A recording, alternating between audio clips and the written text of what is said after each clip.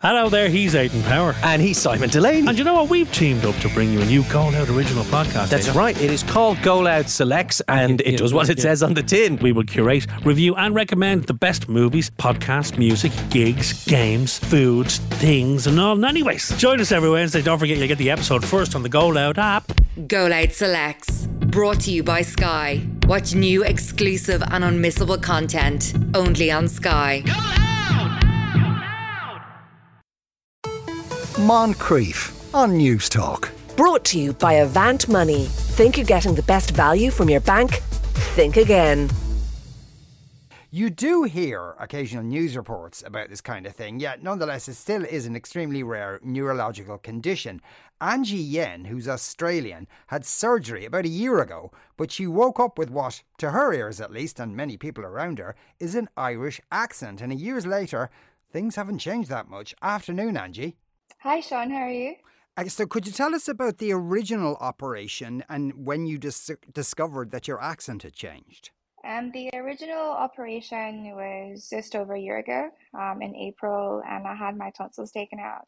And 10 days later, I woke up with a very foreign Irish accent. And since then, the accent has washed out, but I still haven't quite fully reverted back to my original Aussie accent. And did you have the accent all the time, or does it change depending on circumstances?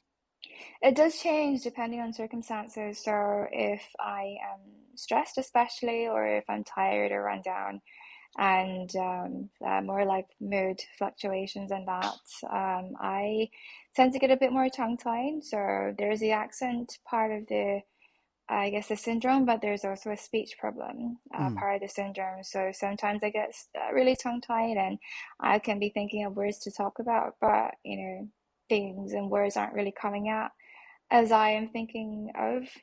Yeah, and when it first started to happen, I assume you found this very distressing. It was very distressing and very confusing because when I first discovered this, I was in the shower. I was sitting in the shower getting ready for a job interview, and at this stage I hadn't bumped into my housemates because they were at work, and I was on my day off going for a job interview, and I was singing and all these words were popping out and I didn't really recognize it at all. And then I even had to duck out of the shower and look in the mirror to actually check that I was myself in the shower because I thought I was having a Freaky Friday moment. And the rest is history, as they say. Yeah. And so did you leave it for a while hoping that it might correct itself, or did you go back to the doctor straight away?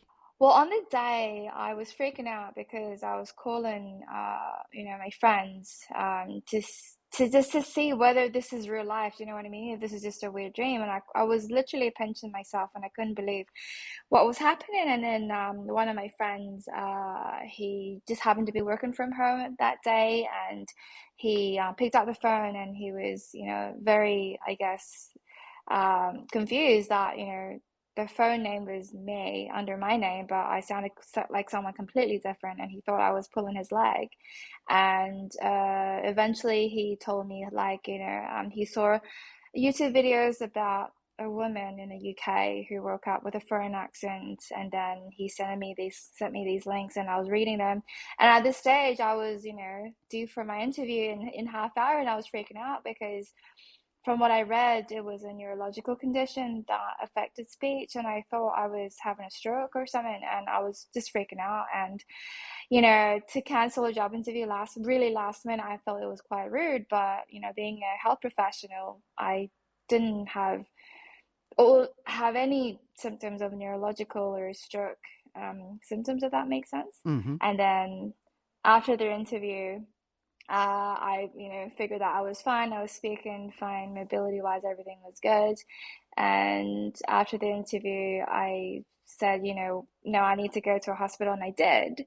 So I went to a private hospital, and the emergency department doctor just didn't take me seriously at all, and just told me to go home and call my ear, nose, and throat specialist just to see what he says. Maybe it's just a swelling, that's why I'm talking, a bit higher pitch like a cartoon character. But at that stage I was freaking out. I'm like, this is not me at all. Yeah. I've never, yeah, ever heard myself talk like this.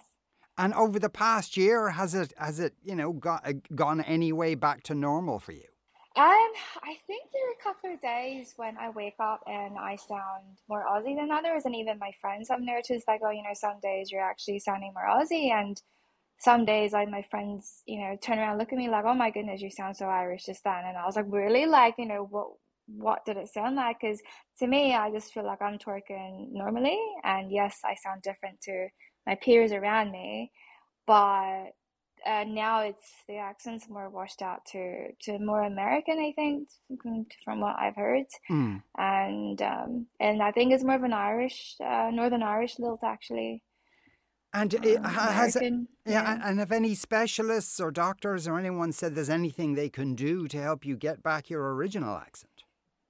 So I was offered a therapy treatment to, I guess, it's called TMS therapy, and it has been trialed to treat conditions of the brain, and my scan that I did on the 60 Minutes program in Australia showed that every part of my brain was normal except for the speech center, which really baffled specialists even more, because usually there's a neurological trigger, migraines or a stroke or other things like that. But I was a picture of health, and they said trying this therapy, maybe they can break the, I guess, overactivity in my brain and trying to retrain through speech therapy to speak Aussie again. But because I'll be the world first to have that therapy offered, they don't really know how it's going to pan out. I might sound Aussie, I might sound someone completely different. So I felt better the devil I know than the one I don't. So I didn't explore that. If it was just, going to be faking my Aussie accent back, because that just defeats the purpose of talking normally again, because that doesn't really fix the speech issues. Have you got used to it though over the last year? Have the people around you got used to it? Yeah, my friends and the people I work with, they have gotten used to it. Some days they're still like, oh, you sound a little bit different. And the normal day to day, I still get asked to repeat myself, because I think it's just more of the accent in general. And I've had peers from the UK, even they themselves get asked to repeat themselves. So I don't think it's anything personal. It's just more that the accent is foreign to normal Aussie folks. They just need clarification sometimes, and I just live with it now. Yeah. For what it's worth, I can understand you perfectly. So maybe that's... Oh, thank you. Depends on what part of the world you're in. So for the future, Angie, it's just, it probably looks like you're just going to have to learn to live with it.